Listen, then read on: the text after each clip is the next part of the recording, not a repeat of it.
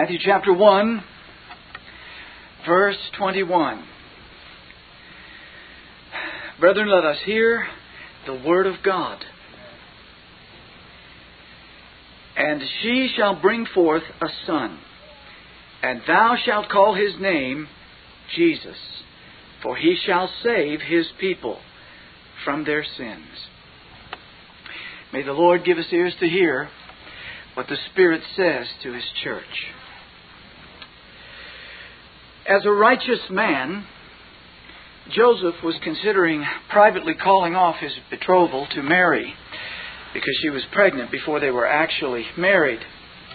There was a waiting period in that time where there would be the betrothal. Generally, parents signed contracts when the children were very early. And then during the 1-year waiting period, there was an opportunity for the woman to show her purity. Obviously, if she had been engaged in immorality and were pregnant, it would show up within that year's time. So during this period, Mary indeed shows up pregnant. But the angel of the Lord appeared to Joseph in a dream and told him not to fear taking Mary as his wife. Of course, they were actually considered man and wife before that 1-year period began. That's how very serious the idea of entering into a betrothal was. Now, Mary's conception was by the miraculous power of the Holy Spirit. The angel of the Lord announced to Mary that she would bring forth a son, or announced, to Joseph that Mary would bring forth a son who was to be named Jesus. The name Jesus means Yahweh or Jehovah saves, or Yahweh is salvation.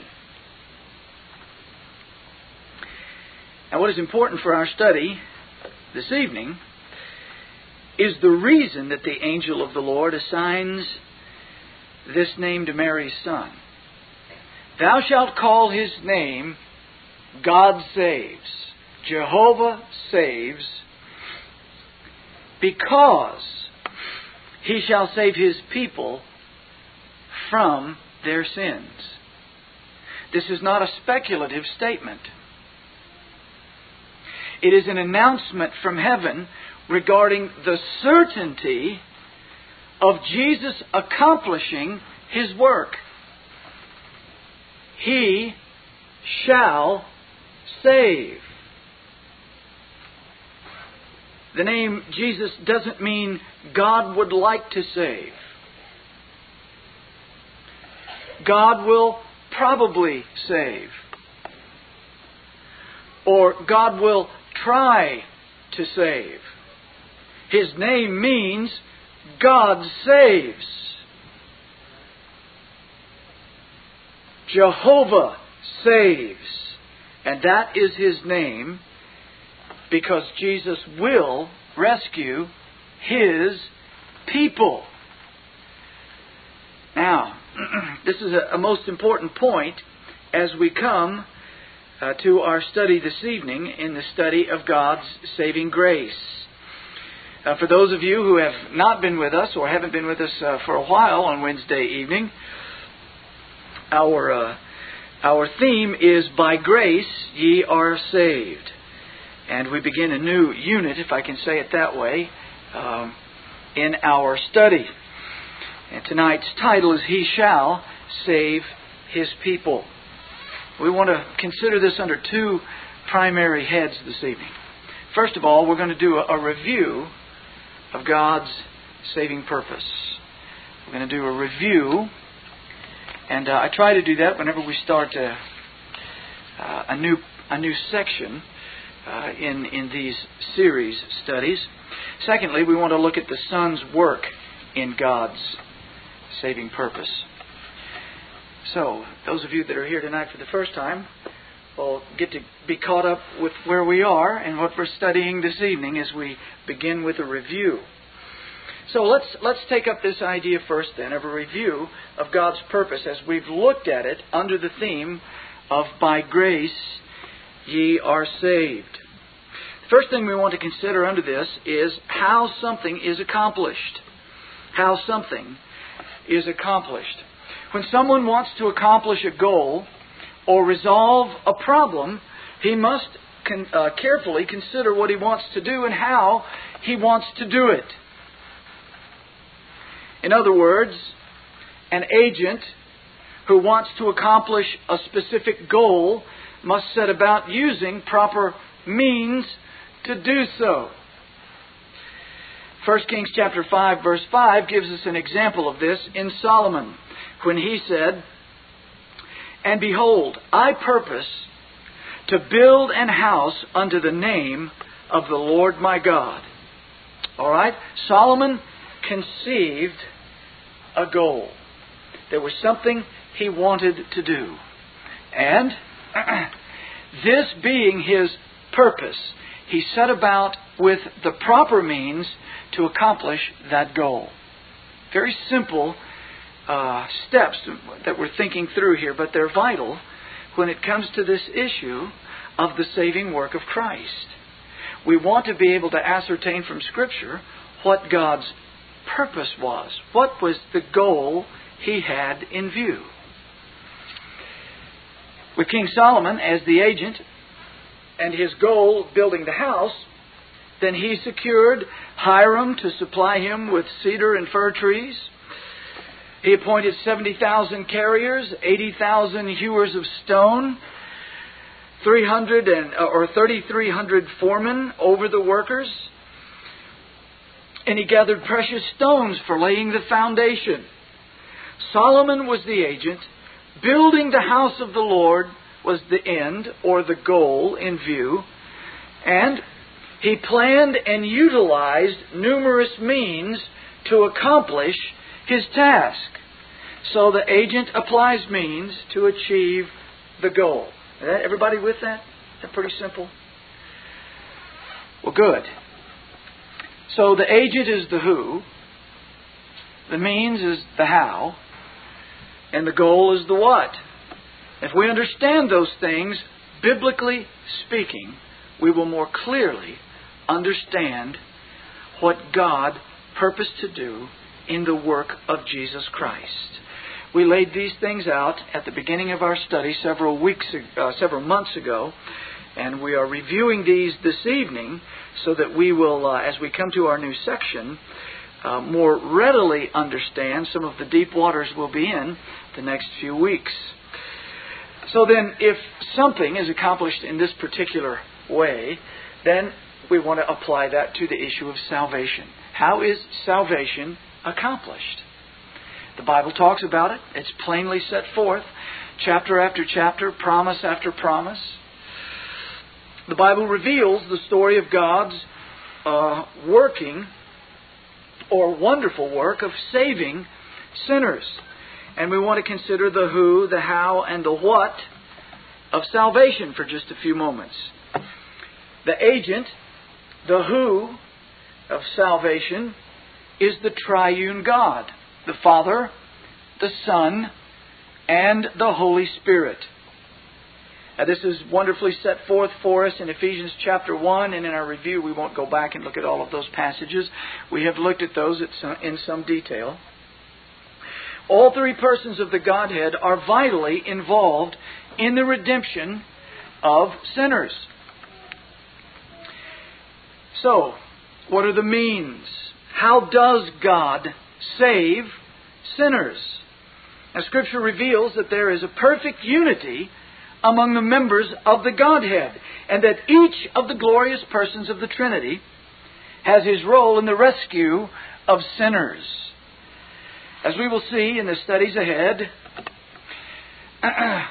the Father purposed salvation, the Son accomplished salvation, and the Holy Spirit applies salvation. Once again, that's the who, and this is how it's done. The Father purposed, the Son accomplished, and the Holy Spirit applies salvation. And the goal, of course, is God's glory through the redemption of His people. Thou shalt call His name God Saves. Jehovah saves. Why? For He shall save, He shall deliver His people from their sins. He will do that. Now that's the end in view. So, having laid those principles down at the beginning of our studies, we then came to God's sovereignty. We began, by grace ye are saved, by surveying some of the most important passages in God's Word regarding His sovereignty. God's sovereignty is His absolute rule over the entire created order.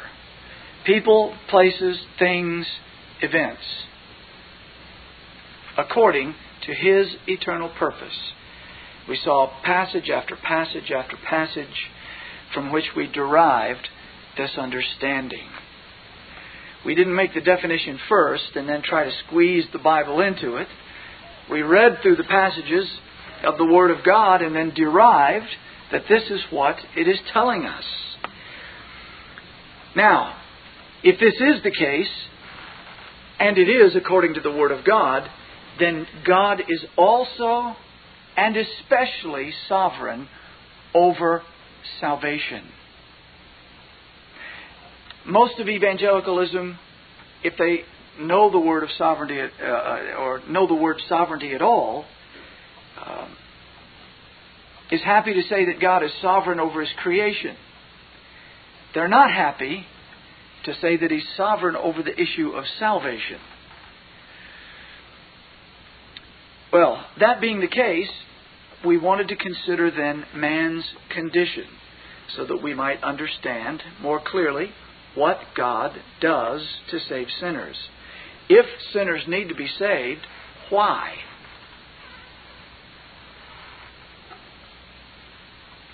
And man's sinful condition we called radical depravity. Radical depravity. Those who disagree with our understanding of Scripture often misunderstand us to teach utter depravity when we say total depravity. Therefore, radical depravity is probably the more accurate term. Utter would mean that all men are as wicked as they can possibly be. We don't believe the Scriptures teach that. But we do mean that men are radically depraved. The word radical comes from the Latin radix, which means root. The Bible teaches us that sin has permeated every aspect of man's being. The body, the soul, the mind. All of man. Certain portions of Scripture describe him as dead in his trespasses and sins, separated from God because of his wickedness. Other portions describe him as a slave to his sin and a slave to Satan as well. His will is bound by his sinful, darkened, deceitful heart. Therefore, if he is to be rescued, God must do it. He cannot do it himself. Left to himself, sinful man will never come to God. Once again, thou shalt call his name Jesus. God saves, not man saves. Not man helps God save. Thou shalt call his name Jehovah saves, for he shall save his people from their sins.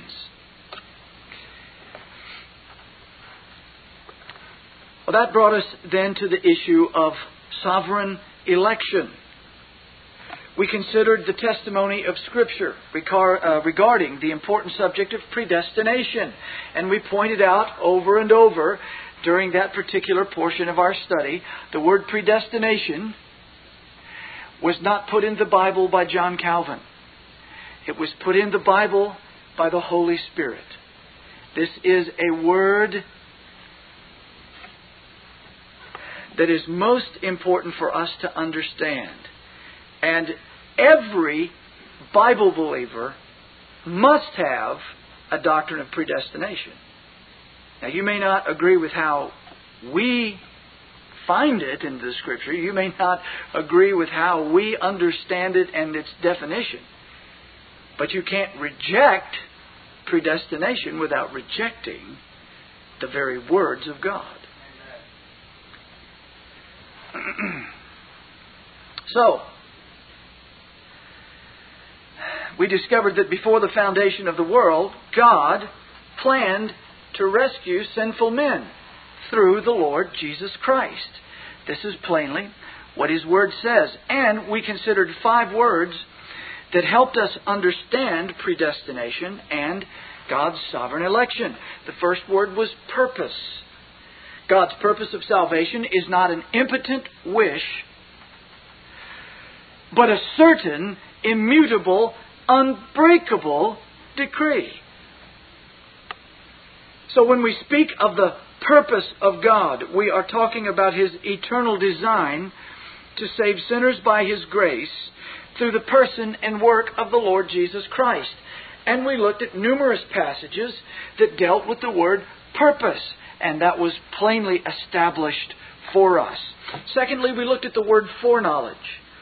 To foreknow means to know beforehand or to know in advance. Foreknowledge does not mean bare facts about someone. It doesn't simply mean having or possessing knowledge of someone or something. Where it is used in the Scriptures, in the passages to which we turned, it is clear by the very usage and the context that it points to an intimate knowledge, a love relationship before the foundation of the world. Foreknowledge is God's love before time, His desire to enter into union with those He has purposed to save. Whom He did foreknow, He also did predestinate. And that's the next word we looked at, was predestinate and predestination. That word means to decide beforehand, or to mark out beforehand, to determine ahead of time.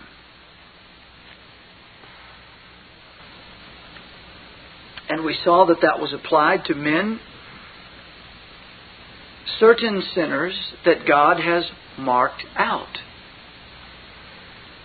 And that did not apply to all men. That applies to certain men, some men, particular men, but not all men. And that, of course, led us into the fourth word, election. By sovereign election, we mean that according to the counsel of His own will, God chose to rescue certain sinners from the guilt, the bondage, and the condemnation of their sins.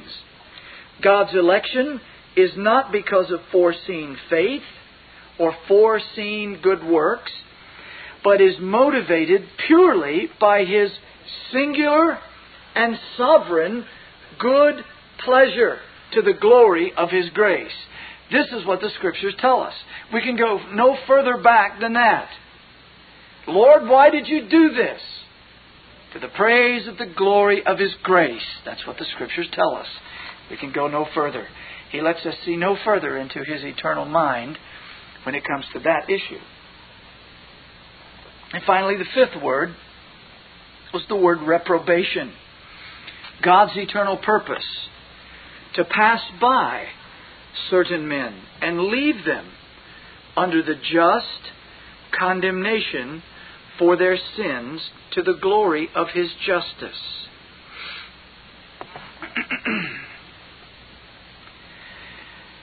So that brings us to the Son's work in God's purpose.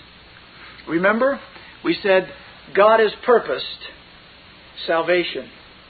And so the first of those three the three things that we said, the Father purposed, the Son accomplishes, and the Holy Spirit applies, has now been carefully worked through, spending weeks looking at the Scriptures. And the clear declaration is that God designed to save certain sinners to the praise of His glory, and to leave some sinners to their just condemnation, to the praise of His justice. So the purpose of God is established, or that God has purposed. Salvation is established. Now, we want to look at the Son's work in God's purpose. This will take up the rest of our time this evening. Now, the testimony from God's Word is that God the Father, as the agent of salvation, has purposed, planned, designed to save sinners. And that salvation is in His Son, Jesus Christ. He purposed to send His Son into this sin-cursed world to die for sinners. Now, we've seen verses that told us that, even though we were looking at the issue of God purposing, we simply couldn't escape the fact that many of those passages also talk about how He intended to do that. His purpose was all in the Lord Jesus Christ. Salvation is all of grace. It is all of Christ.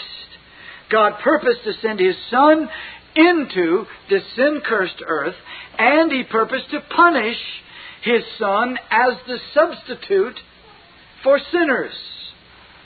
Now, all of this brings us to the glorious subject of Christ's saving work on the cross.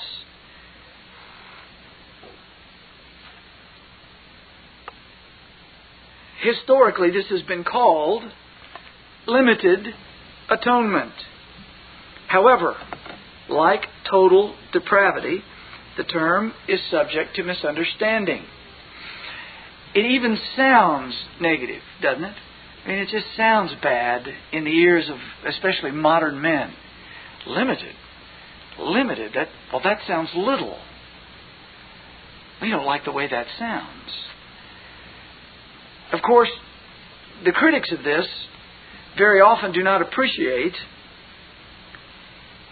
that everybody limits the atonement one way or another. I have sat in the presence of men who have said, "You believe in limited atonement."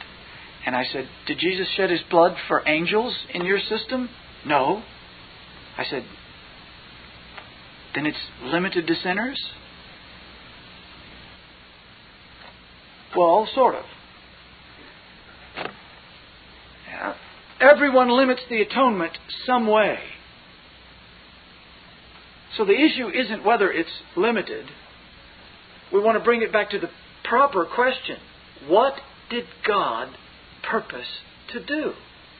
We've seen now abundant testimony that God purposed to do something. And that something was in the Lord Jesus Christ. So we want to know what that something is.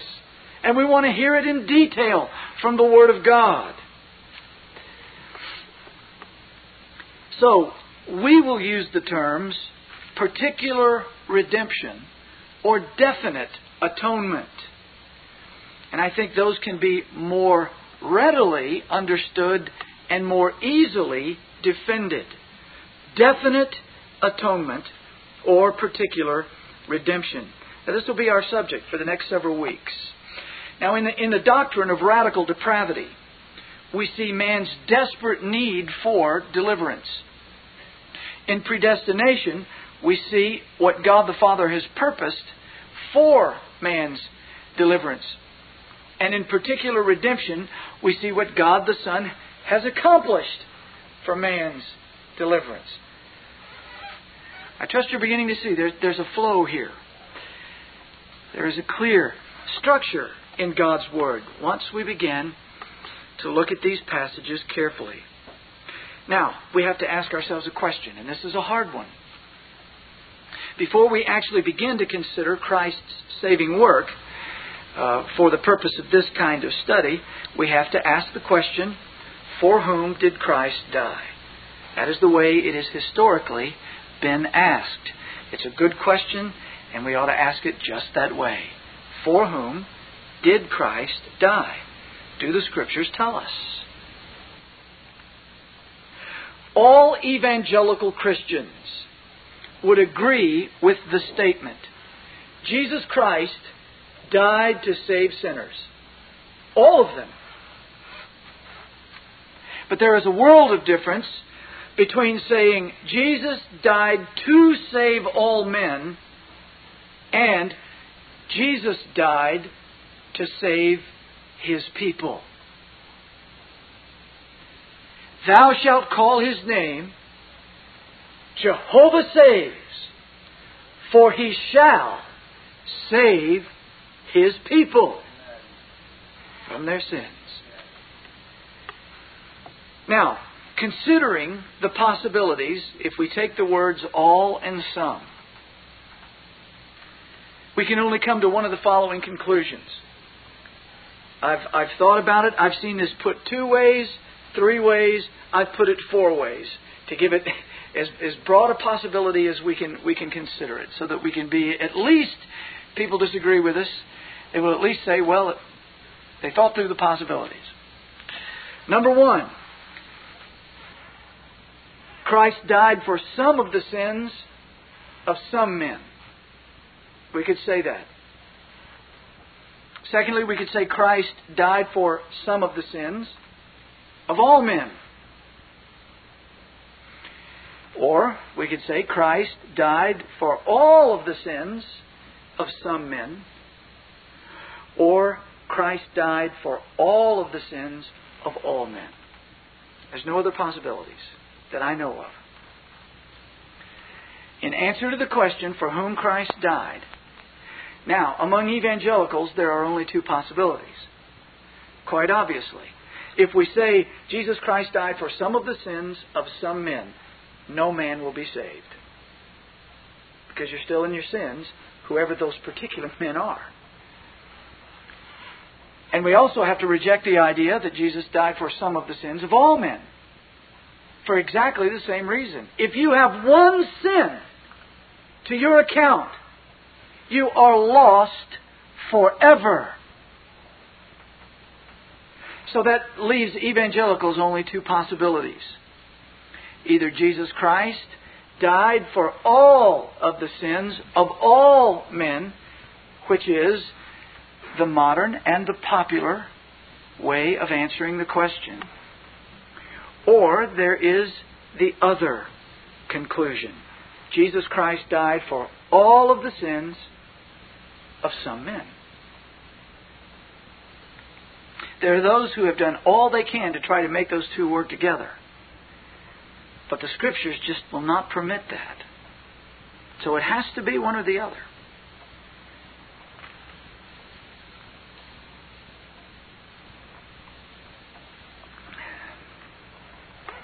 So God willing, in the next few weeks, we will see how the Scriptures answer for whom did Christ die. Of course, I can tell you in advance, kind of preaching to the choir as I am here tonight, we believe that Christ died for all of the sins of some men. And there are those that immediately object. They don't like the way that sounds. And I wholeheartedly concur that when the first time that was presented to me, I abhorred it. And brethren, it took me years before the Scriptures convinced me of the position which I now hold. I read, I studied, I looked in the Scriptures, I prayed, I discussed, I read books. There are a lot of arguments out there. But the Scriptures say some things that are very powerful and very strong. Now, I will say to you, if you hear this, and this is not what you've been taught before, and you find it troubling, take your time. Prove all things. Hold fast to that which is good. Now, in our last few moments, I want us to look at just a few passages to ascertain the purpose of Christ's death.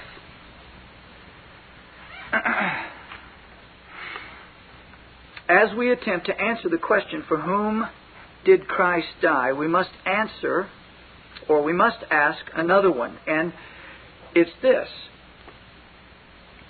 what did God intend by the death of Christ? Does the Bible tell us? What did God intend by sending His Son into this world? Well, do the Scriptures explicitly tell us? Yes. But very often we have so many filters and so many blinders on, we begin to read the Scriptures and we often look right past how boldly certain things are told us. According to the angel, we know this for absolute certainty. Jesus Christ was named Jehovah Saves. Why? Because He might? No. Because He would like to? No. Because He shall save His people from their sins. That is an absolute certainty. And that being said, Christ either accomplished that or He did not. We know, at least whatever else can be said about the death of Christ, that He was sent to save His people from their sins. Now, that was according to the angel of the Lord. According to Christ Himself, He says in Luke 19, verse 10, "For the Son of Man is come to seek and to save that which was lost." We're having the purpose of God unfolded before our very eyes. This is what God and His blessed Son are telling us. Jesus Christ says, "I came," certainty, "to seek and to save." It doesn't say, "I came in the hopes," does it? It doesn't say that. I came to make something possible. It doesn't say that. I came to seek and to save. Did He accomplish that or not? He also said in Mark chapter 10, verse 45, and this is only two of many verses. Again, this is our introductory thinking on this, so we'll look at many more passages in the weeks ahead. But Jesus said, "For even the Son of Man came not to be ministered unto, but to minister, and to give His life a ransom for many." Now, the idea of ransom here is a price paid to release somebody. Was anybody released? That's the question. Did Jesus accomplish the release of anybody? Or did He only make release possible?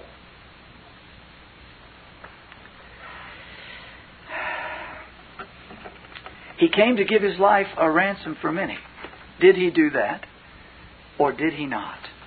And if He did, what did that ransom accomplish? And then, quite obviously, if we can answer those questions, as we will, from the Word of God, then we must ask, for whom did He accomplish that?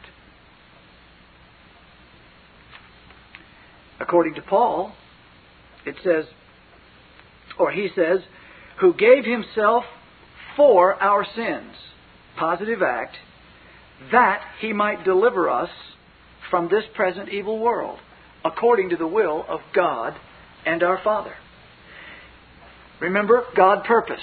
Here His purpose is being mentioned.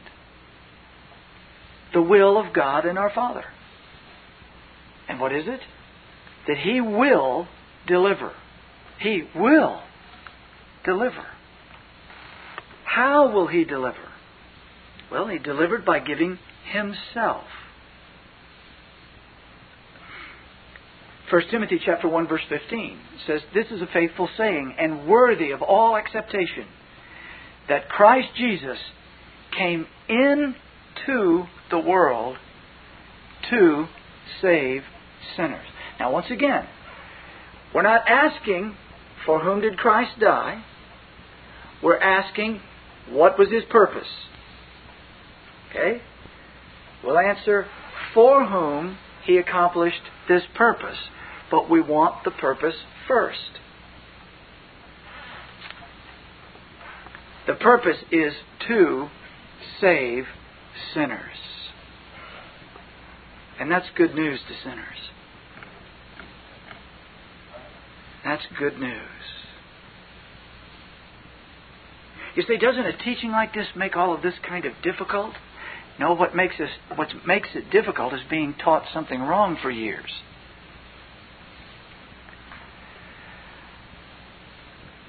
Titus chapter 2 verse 14 says, "Who gave Himself for us." And of course, in the weeks ahead, we'll have to determine who that us is. But He gave Himself for us that He might redeem us from all iniquity. Somebody somewhere can say, all my sins were paid for by the Lord Jesus Christ. And one of the reasons they can say that is because His name describes who He is and what He's done. God saves. And He's going to save His people. And He is saving His people from their sins. He might redeem us from all iniquity and purify unto Himself a peculiar people. Not every person. It's laid out once again plainly. Now, this one borders on answering the question, for whom did Christ die? But we're working on the question, what was His purpose? And that purpose was to redeem us, somebody, from all iniquity. And of course, this is why evangelicals only have two possibilities. Either all the sins for all men, or all of the sins for some men. John put it this way: "Herein is love, not that we loved God, but that He loved us, and sent," there's the idea of purpose, "His Son to be the propitiation for our sins." And the word propitiation means an appeasement. In other words, it's a sacrifice that turns away wrath. If Jesus Christ was sent to turn away all of God's wrath, then why do we have the book of Revelation in the Bible? If Jesus Christ was sent to turn away all of God's wrath, why are any in hell? Why are any in hell? Because if the intended purpose is that all the sins of all men is the case, then how are there any men held liable for their sins?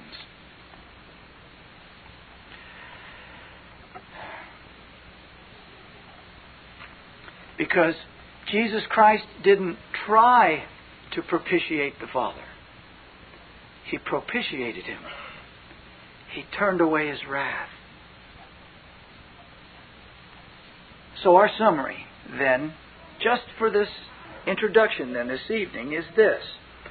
We know that Jesus Christ's purpose, that God the Father's purpose in sending the Son, is, one, to save sinners. Did He do that or did He not? How is that done? Number two, to deliver sinners from this present evil world. Number three, to redeem sinners from all iniquity. And fourthly, to purify sinners and make them holy. If this is the case, and if Jesus Christ's intention was to do this for every man, He did not accomplish what His death was intended to do. Is that clear? If Christ suffered for all men, why will some men suffer in hell? Normally, the response to that is, well, because they didn't believe. Seems easy enough. But that must be followed with a very honest and sincere question. Is unbelief a sin? Is it sinful not to believe in Jesus Christ? If it is a sin, and Christ has paid the penalty for all sins, then men cannot be put in hell for unbelief. Well, I don't want us to dwell on too many difficult questions in our first evening. We've just introduced the subject. And I trust we'll have a far more edifying time in the next few weeks as we take one passage after another and ask some of these questions. But what I want to leave us with tonight is this. If you know and understand the things that I'm setting before you, you're simply having this affirmed to your own heart, and you're being encouraged and edified in what you already believe to be the Word of God. If, on the other hand, you've not been taught this, and you find some consternation rising up in you, you're wrestling as you hear some of these things, my question to you, and then my comment to you, is this. Will you be angry with God for saving whom He will? If He saves you, are you angry that He would save no other? If He's had mercy on someone like you, are you angry that He would not save another? Because if you understand that He has saved you by grace, you recognize that He did not owe it you, and He does not owe it to those that He leaves in their sins. But my comment is this. It's twofold. For those that are Christians, I understand the difficulty of wrestling with this particular issue. I remembered expressly the discomfort I felt as I began to ask myself these questions and ask the Scriptures these questions. So I urge you with all of my heart to be Berean, take the Scriptures, look at these things, and ask, how does God save sinners? We have established, I think beyond any reasonable doubt, that God has purposed to save. Now we want to unfold how He has accomplished that. Lastly, I would say to the sinner who does not know Christ,